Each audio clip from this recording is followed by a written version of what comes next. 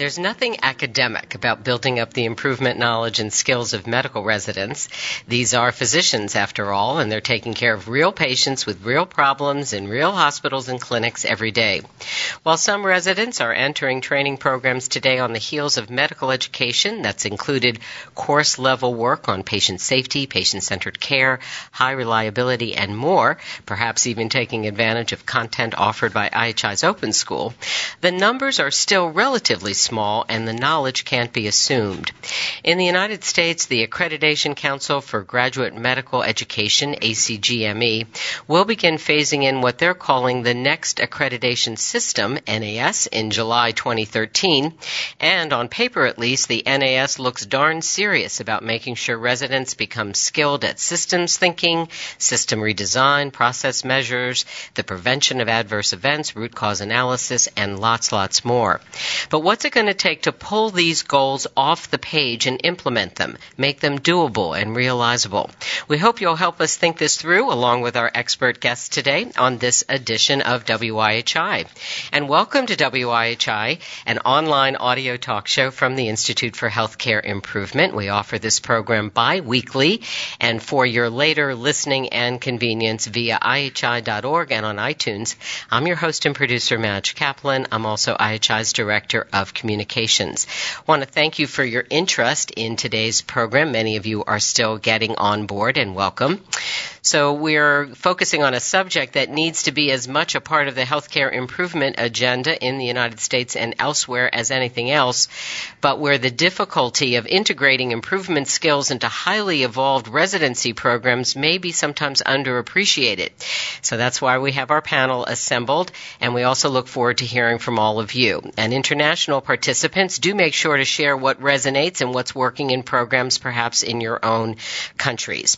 So let me now introduce our guests. Right across from me here is Dr. Don Goldman. He's an infectious disease specialist. He's also Senior Vice President at the Institute for Healthcare Improvement. And he's responsible for, here comes the list, Don, although it's not exhaustive, fellowship training, faculty relations, IHI's Innovation Research and Evaluation Program, and several translational research and results-oriented projects, and more. He is also the principal IHI liaison to a number of strategic allies, including academic and professional societies. Welcome, Don. Thank you. Kedar Mate is an internal medicine physician and is currently an assistant professor of medicine at Weill Cornell Medical College and a research fellow at Harvard Medical School's Division of Global Health Equity. In addition, Kedar serves as the clinical lead for research and development at IHI. Welcome, Kedar. Thank you, Madge. All right, and to my left here, James Moses serves as the Director of Quality and Patient Safety for the Department of Pediatrics at the Boston Medical Center and oversees all quality improvement-related initiatives within his department. He's also the Associate Program Director for the Boston Combined Residency Program in Pediatrics at Boston Medical Center and Boston Children's Hospital. And an extra bonus, James is the Academic Advisor to IHI's Open School, and that gives him an additional perspective that we'll hopefully be able to weave in and out of on our program today. So welcome, James. Thanks, Madge. All right, I'm going to start off with Don. I always like to start off with Don, big picture thinking. And Don, the last time, it's not the last time you were in the studio here, but the last time you were here and we were focusing on residency training in the United States, that was January of 2011. And we were then talking about residency training and new kinds or newish work requirements, what was going on with those issues having to do with time off between long shifts and the efforts to increase hours spent sleeping and resting, all in an effort to improve patient safety and reduce risks associated with sleep-deprived clinicians. So that was the focus then, and I'm curious how things have evolved from that particular focus. That's clearly still an issue, but what are we adding to it, and do you think that issue, in a sense, has helped maybe set the table for what's come after? Well, thank you, Madge. First, just point out that today we're talking mainly about physicians. Yeah. And when we talk about GME, we're talking about physicians. And we all know that this is an interprofessional quest we're on. So I just want to set that groundwork so that nobody thinks that we believe that physicians are the only people that have got to be responsive. It's interesting that all of the talk about work hours was driven by an understanding that there was an impact on quality and safety when you had tired residents and physicians trying to deliver their care. But what wasn't asked by just focusing on that was, well, then how do we actually improve quality and safety? Now we have these well-rested people, relatively speaking. Everyone agree with that? Yeah. Do they have what it takes? Do they have the knowledge, the background, the support, the alignment to actually improve quality and safety? And I think the answer is that's still a big gap. As we all know, improvement in quality and safety in the United States has been agonizingly slow. But I think it's fair to say that forces are beginning to align in such a way that the incentives and the push to actually make change is really it's really increased dramatically. So, for example, this goes from the very beginning of training at the medical student level all the way up through the academic medical center itself. I think we're going to see different testing to get into medical school, different entry requirements, different curriculum focus, all again looking at least to some extent at systems improvement, professionalism, communication, and quality and safety. That's all going to be part of the mix. And then when the students go off to academic medical centers, they're going to find a different environment where hopefully residents and the faculty that supervises residents will be attuned to these issues and competent and capable. And then the academic medical center itself is going to be held accountable for quality and safety goals. If you just look at GME, let's just for a moment say what are the forces that are lining up there. So first of all, who pays for GME really in academic medical centers? Mainly CMS. I think relatively, certainly reasonable, if not generous, subsidies are given to academic medical centers to train future physicians. And in a way, it's fair for CMS to say, well, what are they doing to actually improve quality and safety in these organizations? And MedPAC has recommended actually tying reimbursement to quality and safety, demonstrated quality and safety success in GME. The ACGME, as you mentioned, is really changing how they look at what the standards are. They don't want to be trapped in the box of talking about work hours and not talking about quality and safety.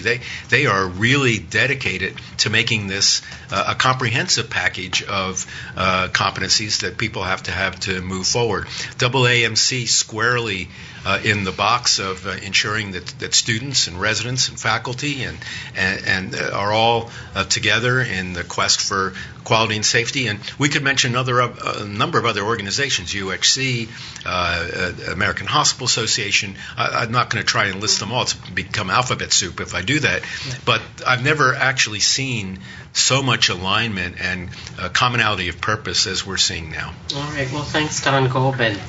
So, Kate, are there any other drivers, kind of external factors you would add to Don's list? And I think my second part is the forces are lining up. So are the programs and the participants heeding the call and listening? Yeah, so I just want to, in many ways, agree with some of the things that Don was saying. I think that the forces are aligning to increase the involvement of academic medical centers in quality and safety training.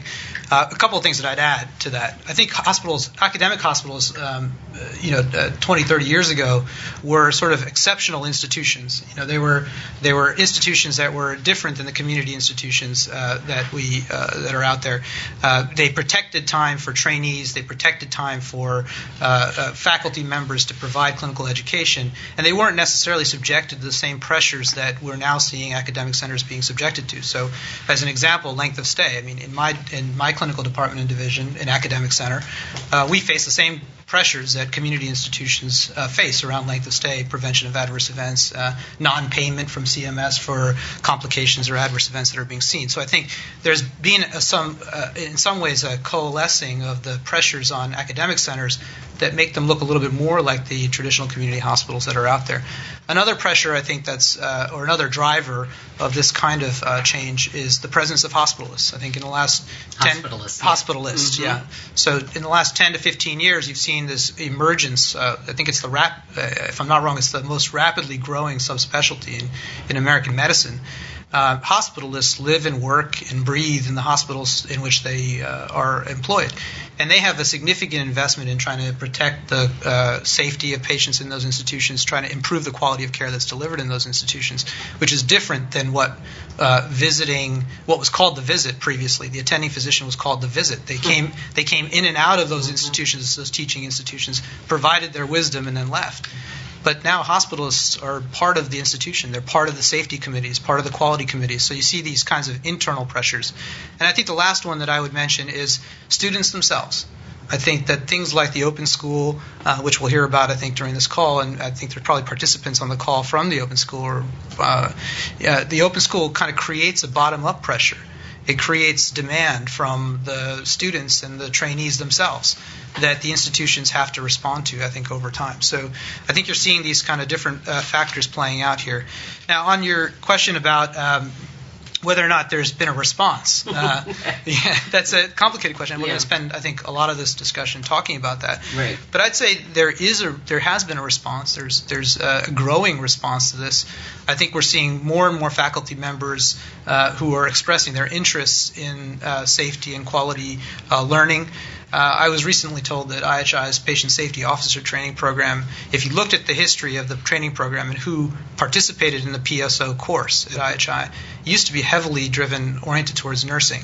And over the last 5-10 years, you've seen more and more physicians joining the PSO course, learning more about this so they can go back to their institutions and teach that to their clinical trainees at every level. So I think the faculty are becoming more plugged into this and demanding more attention for it.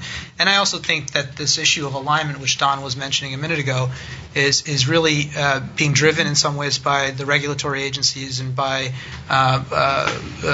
many of the institutions which academic centers are accountable to. But you're seeing organizations internally set up the mechanism to create alignment between leadership of the hospitals, of the medical schools, and the GME training programs. Thanks so much, Kader. One quick follow-up. Mm-hmm. So, and this may be any single issue here, I'm sure, is another program, but what about the interaction between residents and hospitalists? I want to make sure I understand. You were talking about this grouping in the hospital now feeling a very large responsibility and having a really different almost set of eyes and now more consistency. Mm-hmm. Exactly how is that influencing residents?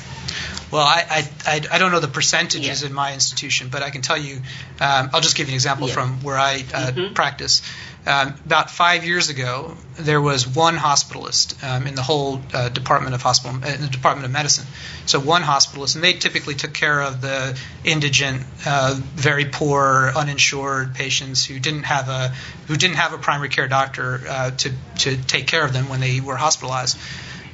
Since then, we now have 25 hospitalists in our division, and all of them, or the vast majority of them, teach on the clinical teaching service. And all of us, I would say the vast majority of us, really enjoy the interaction that we have with residents. So I think that who the residents actually see on a day-to-day basis in the hospital has completely changed. It's gone from primary care physicians who came in and out of the hospital now to this group of 25 that they see all the time. That's really interesting.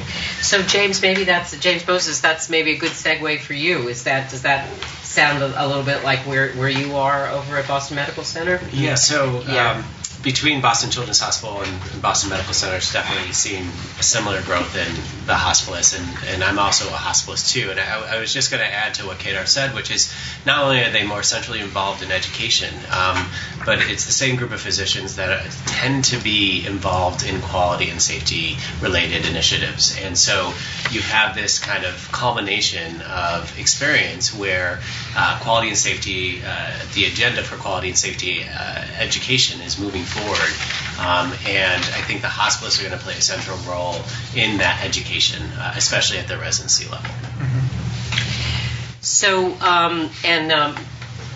So I guess what I'd love to ask you is, James, is what kinds of things do you see in the residency program that you think almost illustrate some of the things that Kedar and Don are talking about? And then maybe we can talk just for a few minutes about the open school and the resident participation in that. Before we do that, please, as you know, when you invite me, I interrupt the flow and totally disrupt. This is a freewheeling program, and anyone should jump in. I just want to make a comment because we talk a lot in the quality and safety world about waste. Yeah.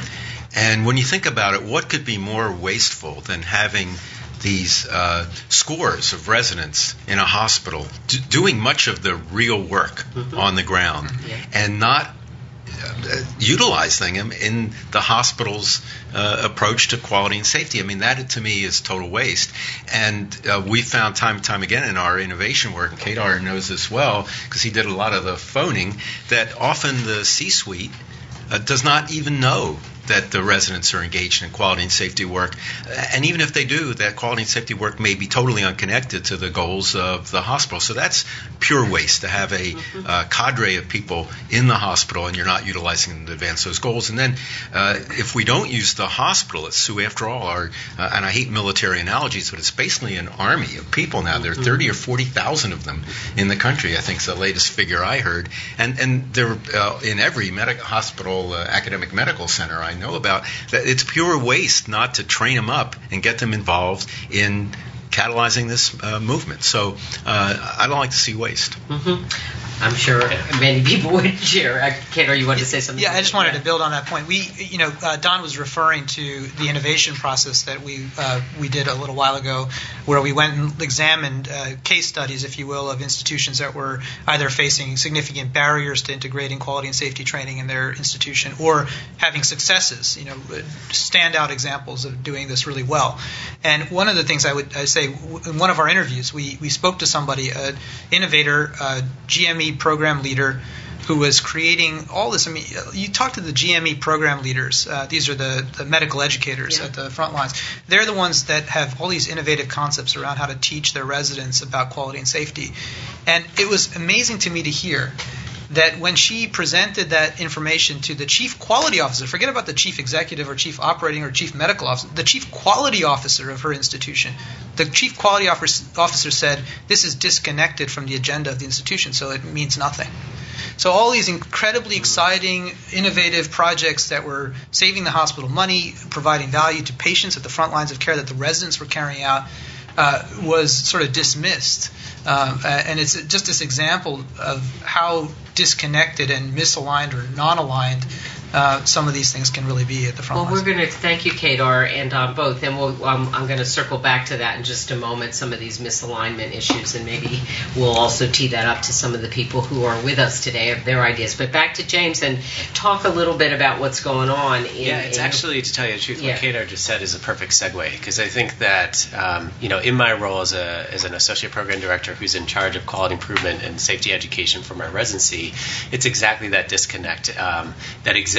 And there's a real power behind the message that Don just stated, which is, here we have residents who can be very activated around improving quality and improving care. And, the thing about residents is when you go from medical school to residency, you go from the theoretical to the applied. And so there's this moment that happens in residency education where you yourself become part of the care system.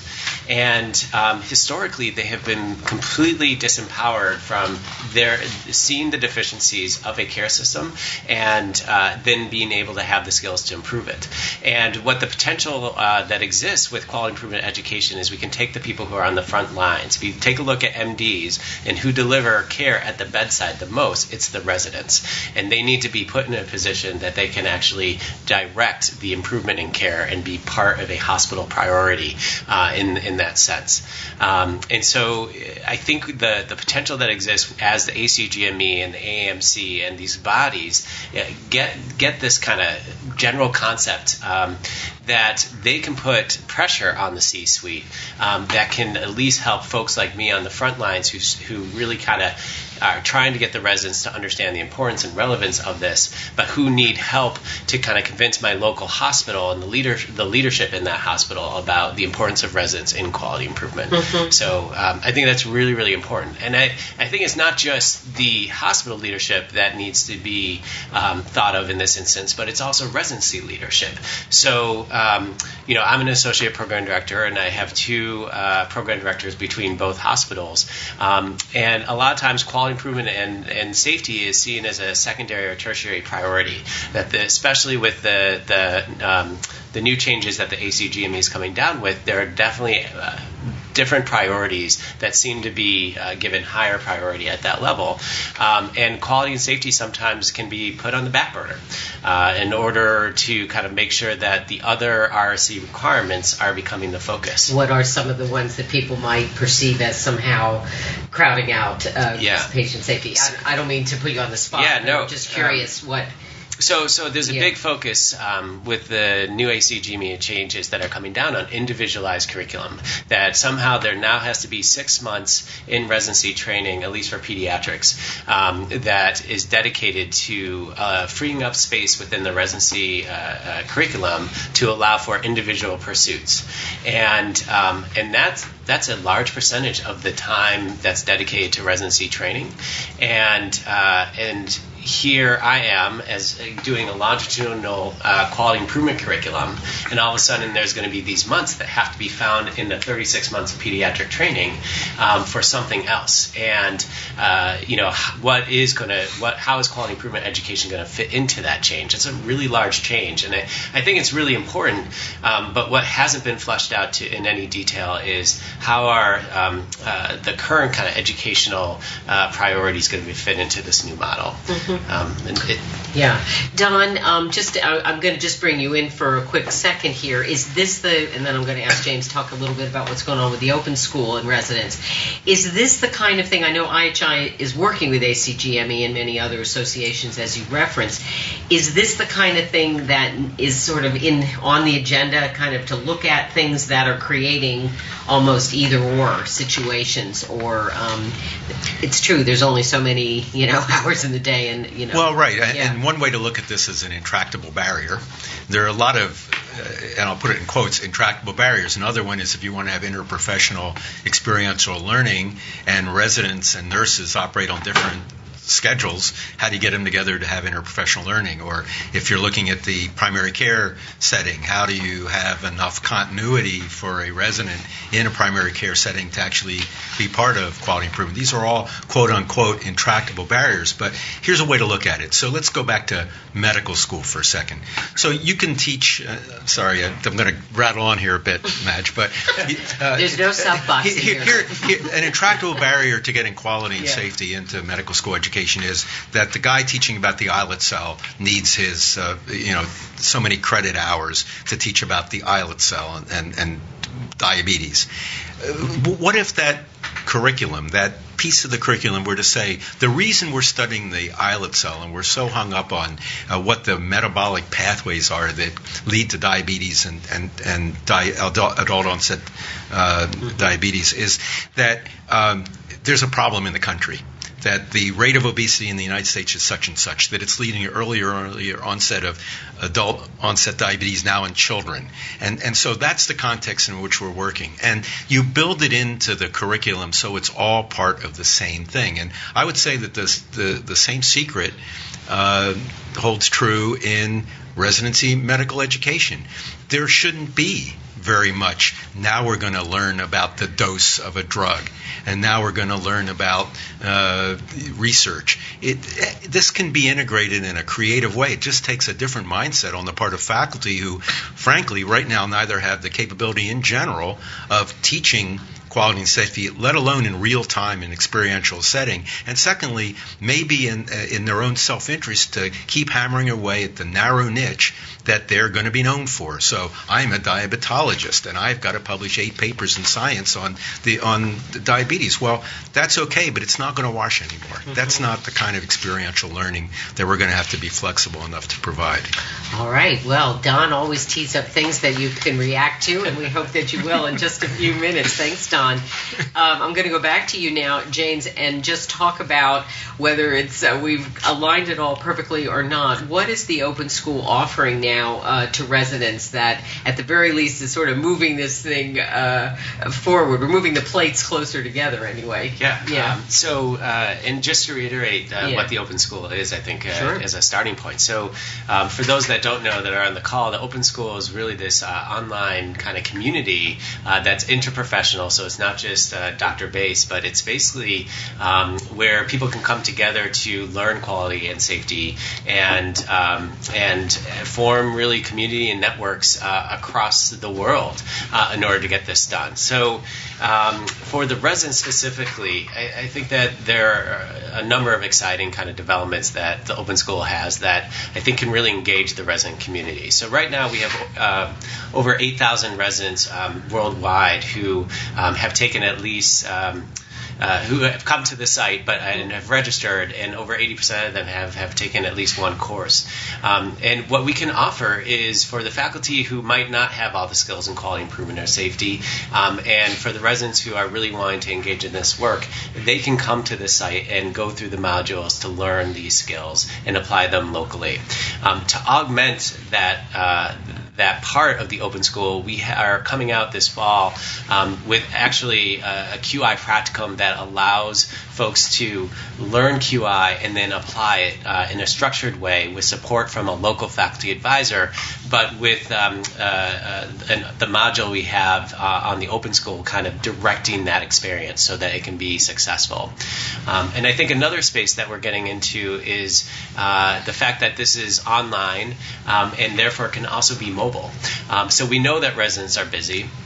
We know that finding time in residency training in order to kind of learn the theory behind quality improvement and getting to the point of being able to apply it, that historically that happens in didactic lectures at noon conference or morning conference.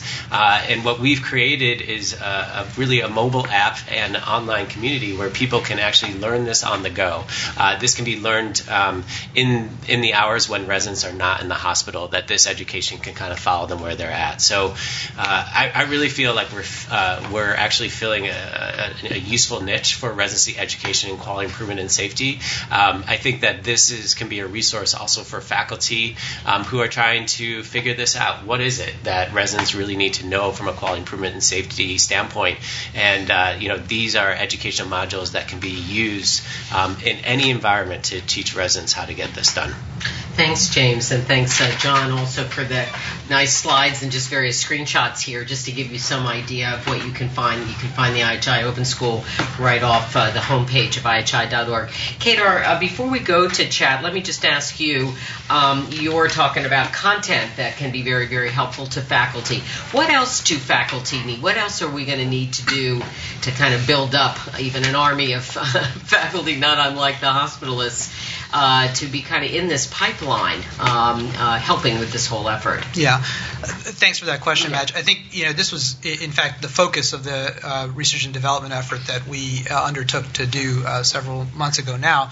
But I think there's a couple of different dimensions. I'll mention three, or four rather. I'll speak about. So one is around the actual professional development opportunities. So I think the Open School begins the process of this, with the trainees themselves, and it also presents an opportunity for faculty to potentially go onto the site and learn aspects of quality and safety training. There are lots of other different ways that faculty can become capable, and I think programs and institutions need to incentivize or create opportunities for their faculty to go about developing professionally in that manner. Now, in order for them to take advantage of those things, I think there's got to be some sort of pathway, if you will, in the career of a faculty member that connects the training opportunity to their personal and professional priorities. So, promotion systems have to start to take into account the possibility of advancing in an academic environment based on the participation of a faculty member in either the actual conduct of improvement themselves or mentorship of students and trainees to do the conduct of improvement. So I think promotion systems need to be developed. And there are institutions we found in our survey that are doing this. There's a program at Cincinnati Children's Hospital that has a double track, not just for academic medical faculty, but also for their operational staff to get promoted through various levels of professorship who are doing work around quality and safety. So I think promotions and thinking about career pathway is also important. The third dimension, I'd say, is around institutional resources. So we move towards increasing alignment between what the institution wants to prioritize in terms of quality and safety work and what the trainees are doing and what the faculty are coaching them to do. We have to make institutional resources available to graduate medical education programs and to faculty members that are mentoring students to do this work. So just a really clear example about that to make that real. If a trainee-led project is focused around reducing adverse events related to medication error, but the computer systems in the hospital don't provide the trainee with any of the data that's needed to actually do this work, then that program can never succeed. The improvement project can't work. But if the institution supports that, creates the data availability, allows the faculty member and the student or the trainee to take advantage of the existing data systems that are present in the institution, you could have a potentially very successful and very important project for the institution. And the last thing is simply time. Yeah. I think faculty members need time in their lives to do this work. They need a percentage of their time that the department invests in to do this. I mean, that's just clinicians are busy, and to have the time to do this and to do it right, I think requires some investment on the part of the institution. I think it'll pay off, right? But I think that remains to be proven through research and analysis. Thanks, Kedar. One more very quick question, Don, and then we're definitely going to open things up. So we started off you talking about sort of the various powers and forces out there. Are those powers, particularly payers, are they in any mood to start better aligning what they're reimbursing for and sort of tying funds to the kind of agenda people are laying out here?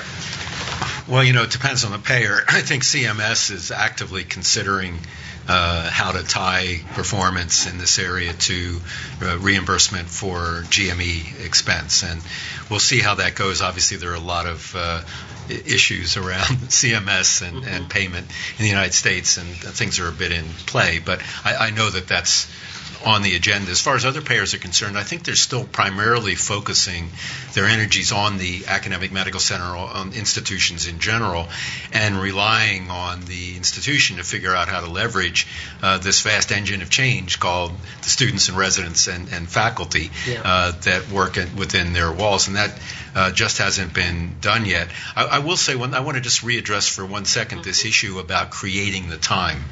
I always worry a little bit when we tell people that they go off and get some book learning or some podcast learning or they do the open school modules unless it's really connected to the work, because this stuff enters the mind and immediately seeps out the fingers unless it's applied. And that's why I think the practicum is so important. But in my experience, all the modules in the world and all the book learning in the world is no substitute for having a faculty member, hopefully in partnership with a nurse.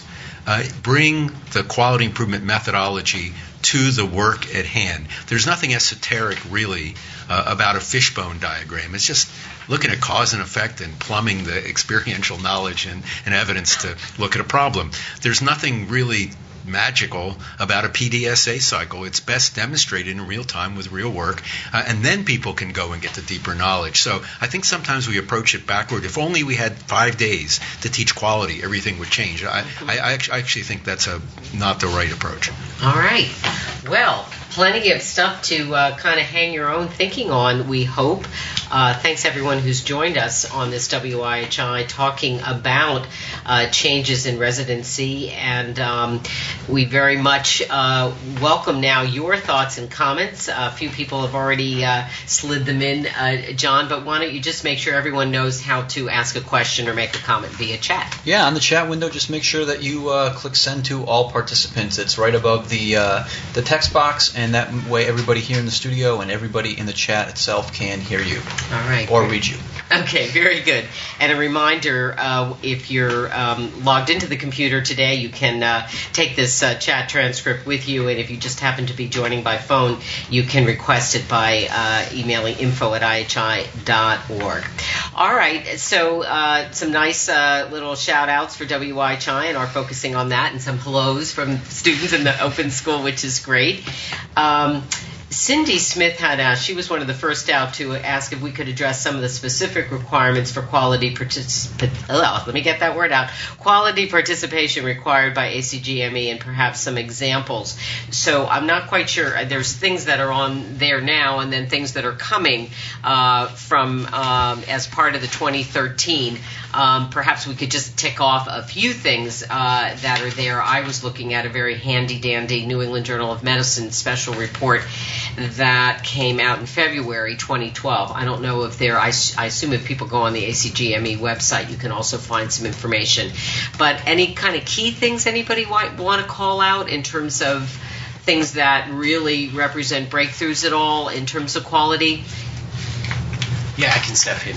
Okay, sir, James. So, Lisa, with the current requirements, that it's required basically for residents to systematically analyze a quality problem and address a quality problem. But it's not specified what methodology is to be used in order to do that, but it is suggested that PDSAs could be an example of what to address. I think there's a lot of confusion as to what exactly are the activities that would kind of qualify to meet that requirement, and further definition I think is going to come with the next accreditation system. But in essence, I think from an ACGME standpoint, the current residencies and even fellowships in that matter are working under the understanding that a quality improvement project where residents and fellows are working to actually improve a process is the requirement, and that's how I would define it. Okay. And I would just one or two things that I'd add to that. I think the Clear Visit program. So the ACGME has established this visit program led by Kevin Wise, and the Clear Visit program stands for Clinical Learning Environment Review. And these are visits that the ACGME is going to be making to sites to try to examine the role of quality and safety training in the GME process. And in that, I think that program in many ways is trying to encourage the participation of trainees and faculty members in the quality and safety training programming. And so I think that that's another very important step that's coming at us very, very soon, already in alpha and beta tests in the institutions. And so we're going to be seeing, I think, increasingly more of that kind of thing happening. And what they're going to be looking for, I think, in those visits is a combination of things. But one of the things that they're going to be looking for is not only just evidence of programming at with the residents and the faculty as well, but also some sense of alignment, as we've been talking about in this, between what the institution prioritizes and what the residents and faculty members are actually doing in their improvement projects. So I think that's another key element of this. The other thing I'd just say is, along with this ACGME issue that Cindy was asking about, is that in that article that you were describing, Madge, Tom Naska, the chief executive of ACGME, describes how they're moving away from the biopsy model and moving towards a more regular review of programs. So what used to be every 5 to 6 years, the ACGME would turn up and you'd dust off your shelves and make everything look nice for the day that they were there, or a couple days that they were there. This is now going to change, and we're moving towards or at least the plan is to move towards a regular annual review of data, of of what's going on in the institution. So I think the pressure on residency training programs to meet a more regular form of review is going to be very present. Okay, thanks. And I'd just like to say one thing about this CLEAR program, which is spelled C-L-E-R, not clear like the sky. Yeah. I think that ACGME has taken a really good approach to this. This is a learning program. They're not going in with a blunt gavel and saying, all right, we're now going to judge you. They're saying, wow, there's a lot to learn here. They're aware, obviously, of IHI's innovation work, where we found really a lot of innovation, but not real spread of innovation or systematic uptake of innovation. So they're out there doing exactly the right thing. They're trying to learn what the situation is, trying to spot innovations, and trying to have a dialogue with academic medical centers rather than just saying, okay, guys, you got these standards, adhere to them. I think it's a really smart approach. That's really, really interesting.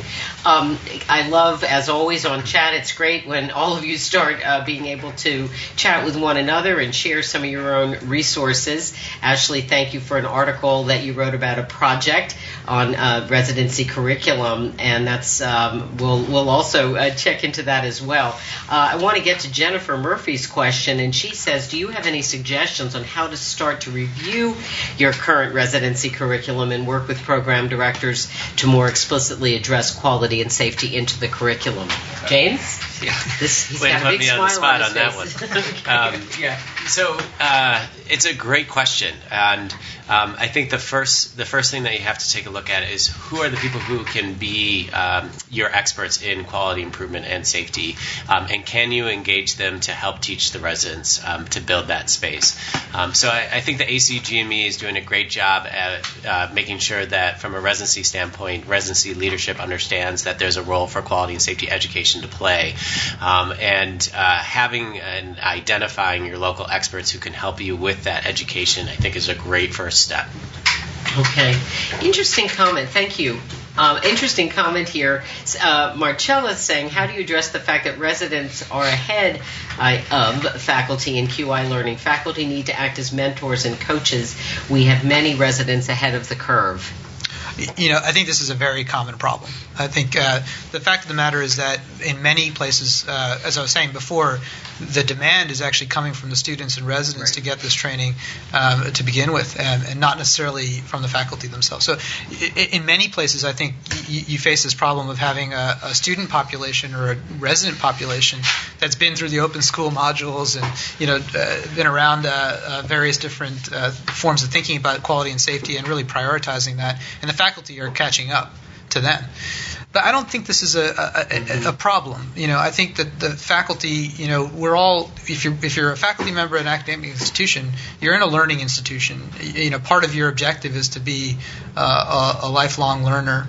And I think, the fact of the matter is that, we're going to learn alongside of the clinical trainees for the most part. We talked to, in the R&D project that we did, we talked to a group from Wayne State University who are now 4 or 5 years on from beginning this. But 5 years ago, the students and residents were as capable and as knowledgeable about QI and safety work as the faculty members, but they all went through a program of study together. And at the end of the day, your faculty become more and more knowledgeable and skilled in this process. So I don't see that as a problem, despite the fact that you start out at different places in the beginning.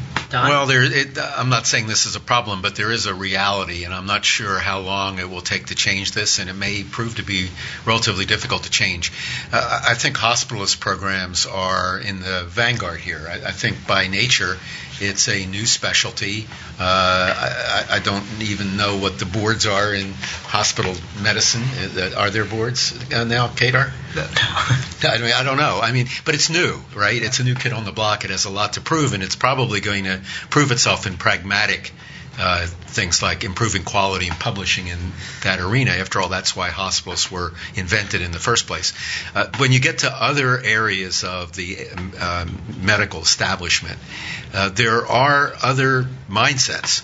There are division chiefs and department heads whose sole goal right now is still, did you publish in the New England Journal or JAMA or Science or Nature?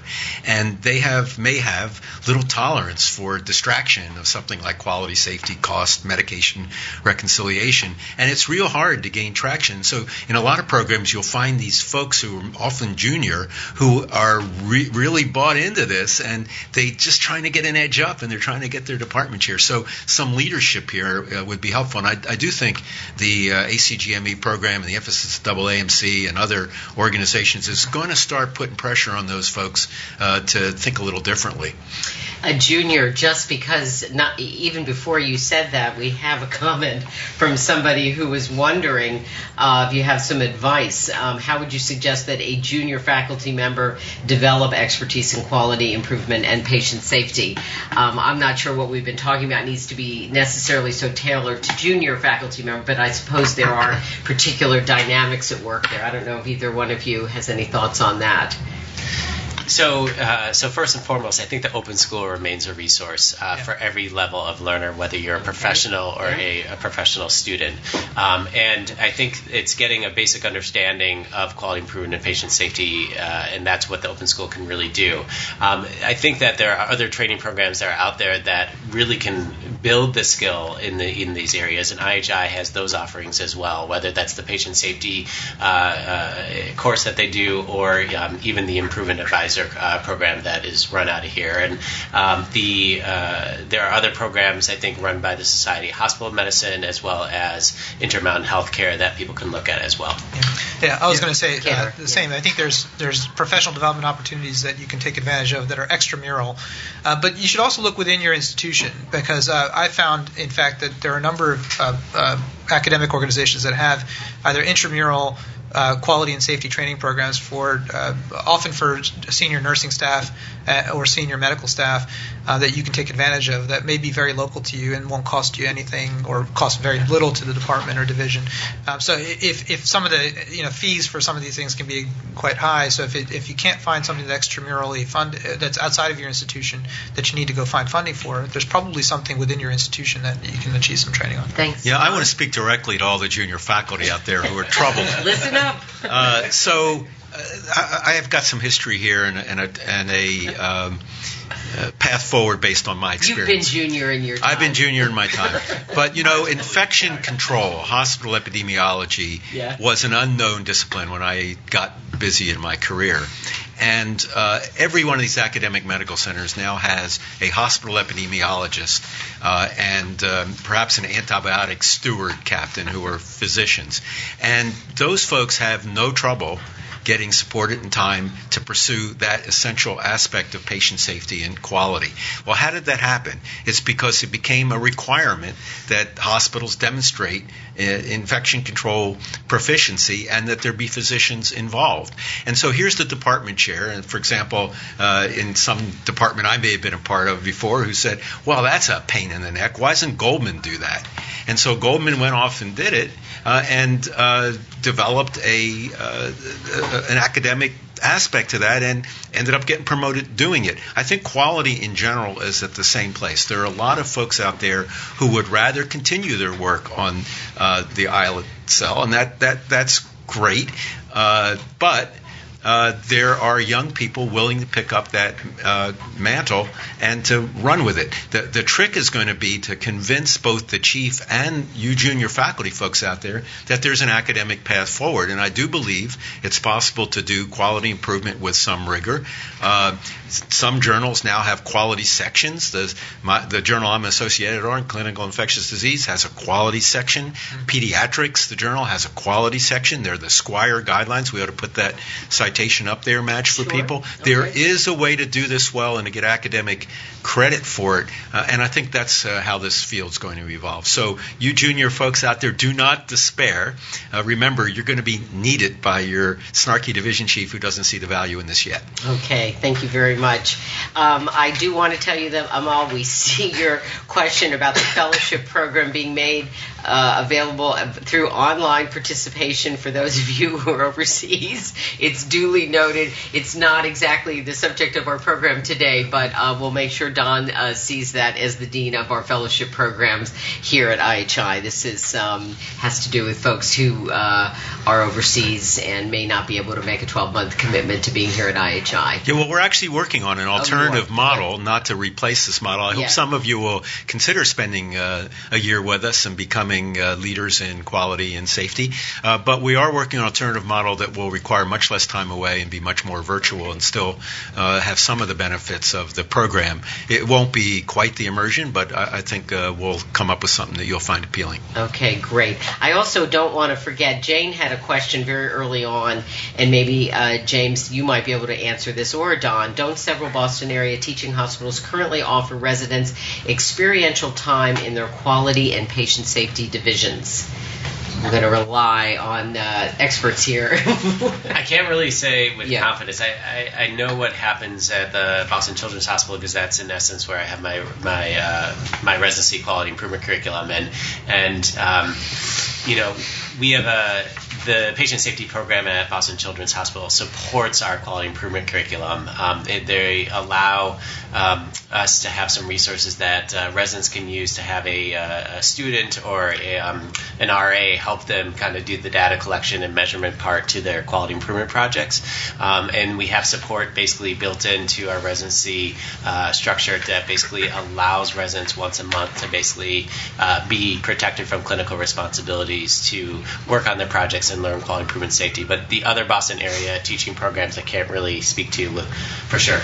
I know that the Beth Israel has a month-long, a 3 to 4 week-long rotation for its residents that they go through the quality and safety program within the institution. They all sort of tackle individual projects, and I think that's a really good way. That's an example of a really good way of creating this kind of capability, learning from the best within your institution about how to do this stuff, and also working together with the institution's objectives, because they're steeped in the whatever the institution is working on with respect to quality and safety. So I think that idea of creating a safety rotation that merges with what the hospital is working on with quality and safety is a really good way of yoking these things together. And another one that I've heard, by the way, is the idea of a quality chief. So this is an idea that we saw a lot of times across many institutions. Getting to a question from earlier about how to do this, a quality chief is another good way of doing this. You have a chief resident that's focused primarily on spreading quality and safety kind of education throughout the residency training program. And here's a really interesting idea that we got from one of the institutions we worked with. It jointly funded by the department that's doing the work, Department of Medicine in this case, and the institution. So by its nature, the chief essentially has to merge the priorities of the institution with the work of the division. Okay, really interesting. Don? There's an important comment here, and I feel negligent for not having brought this up because there's such a exemplar. Yeah. This is from Marcella, who's reminding us that AIAMC, the Association for Independent Academic Medical Centers, is really in the forefront here. They've been running a collaborative now for several years. It's now in its third wave, and this is really focused on aligning the organizations with the experiential learning of residents and faculty, and it's very well worth looking up the AIAMC.org website. So sorry, Marcella, for not having remembered that. Okay, well, it's there now, and it's in the chat log, and we'll be including that. Also, you'll be able to find it online as well. I want to ask a question that's sort of occurring to me as I'm listening to all of you and sort of the examples that you're mentioning. And Don and Kedar, you talked about sort of doing some of this R&D.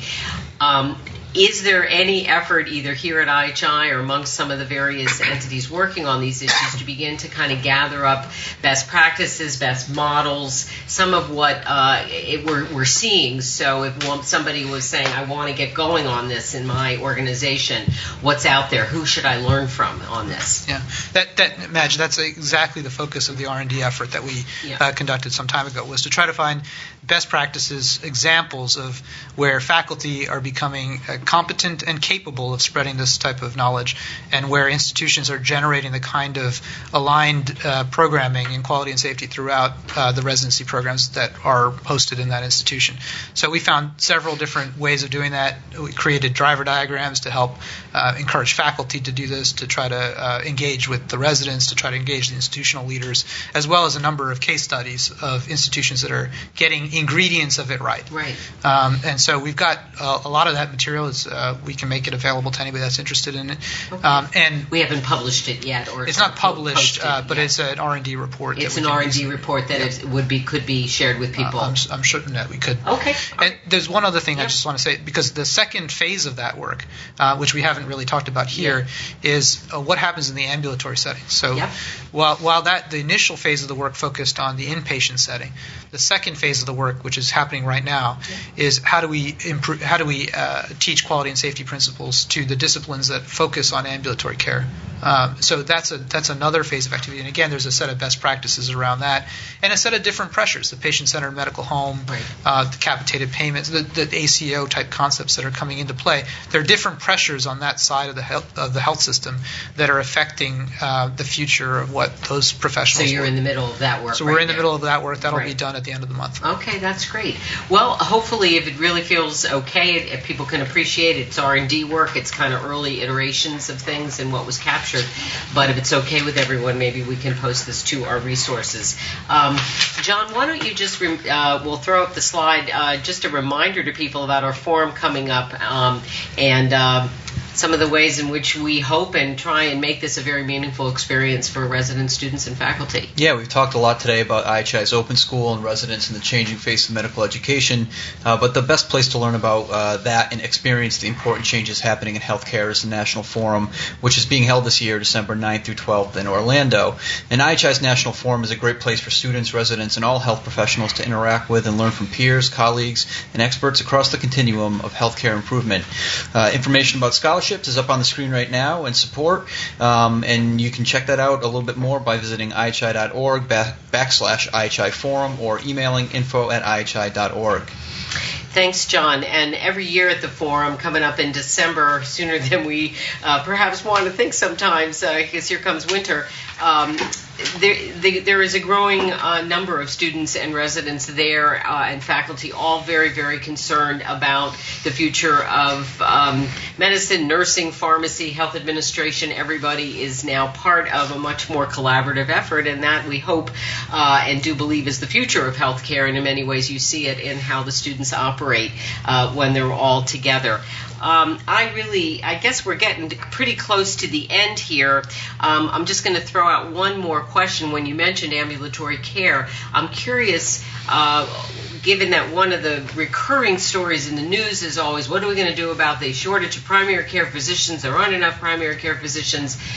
Somehow the pay incentives aren't right. This is not right, etc. Do you feel that any of the work that's going on right now around quality and safety and improvement in any way can sort of set anything else in motion in terms of the interest in primary care? I don't know if those are hard worlds to bring together in terms of thinking and motivation, but I'll throw that at you, Kedar. I think there's the reason that we have such a dearth of primary care physicians is complicated, and I think some part of this can be brought about through sort of better mentorship in primary care, and perhaps by training people in quality and safety and thinking about some of these things, changing payment models around primary care, we can actually start to generate more interest in the field. It's a great organization, Primary Care Progress, based here in Boston, that was initially started by, I think, some residents as well as some junior faculty that are working on exactly this issue, trying to connect the dots around how we can encourage better mentorship in primary care, provide role models for this work, and future opportunities for people to connect better with primary care. Okay, sounds good.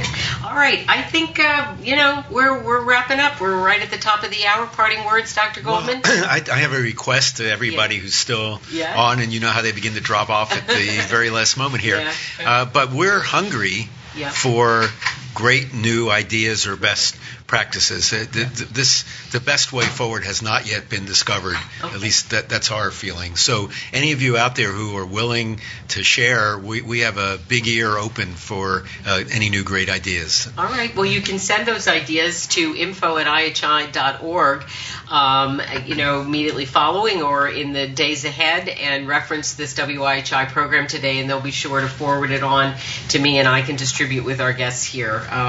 And we will do our best, actually, to post the early report about some of the best practices, and it sounds like there's more to come, so that's great. So big thank you to James Moses, Dr. Kedar Mate, everybody's a physician here, by the way, Dr. Don Goldman, and all of you who joined today. You're a very engaged audience, really appreciate it. You can check out our Facebook page after the show today if you'd like.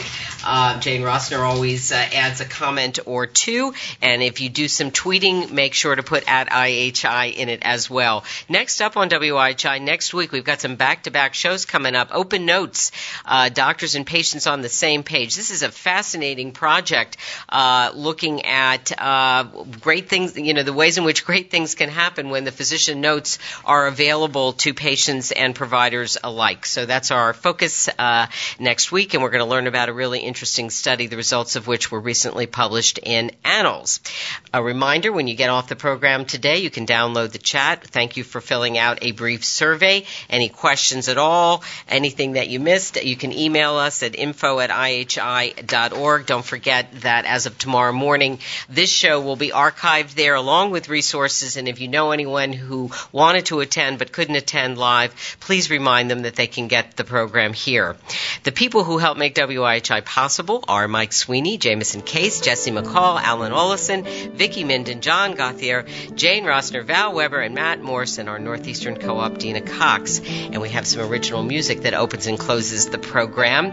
And I've got Pat Metheny when you're getting on board the program, and we're trying to kind of keep it real, and you can send your music suggestions to us as well. It's my privilege to host a program that's about spirited learning and improving patient care most of all. For the Institute for Healthcare Improvement, thanks for your participation today. I'm Madge Kaplan. Have a good afternoon.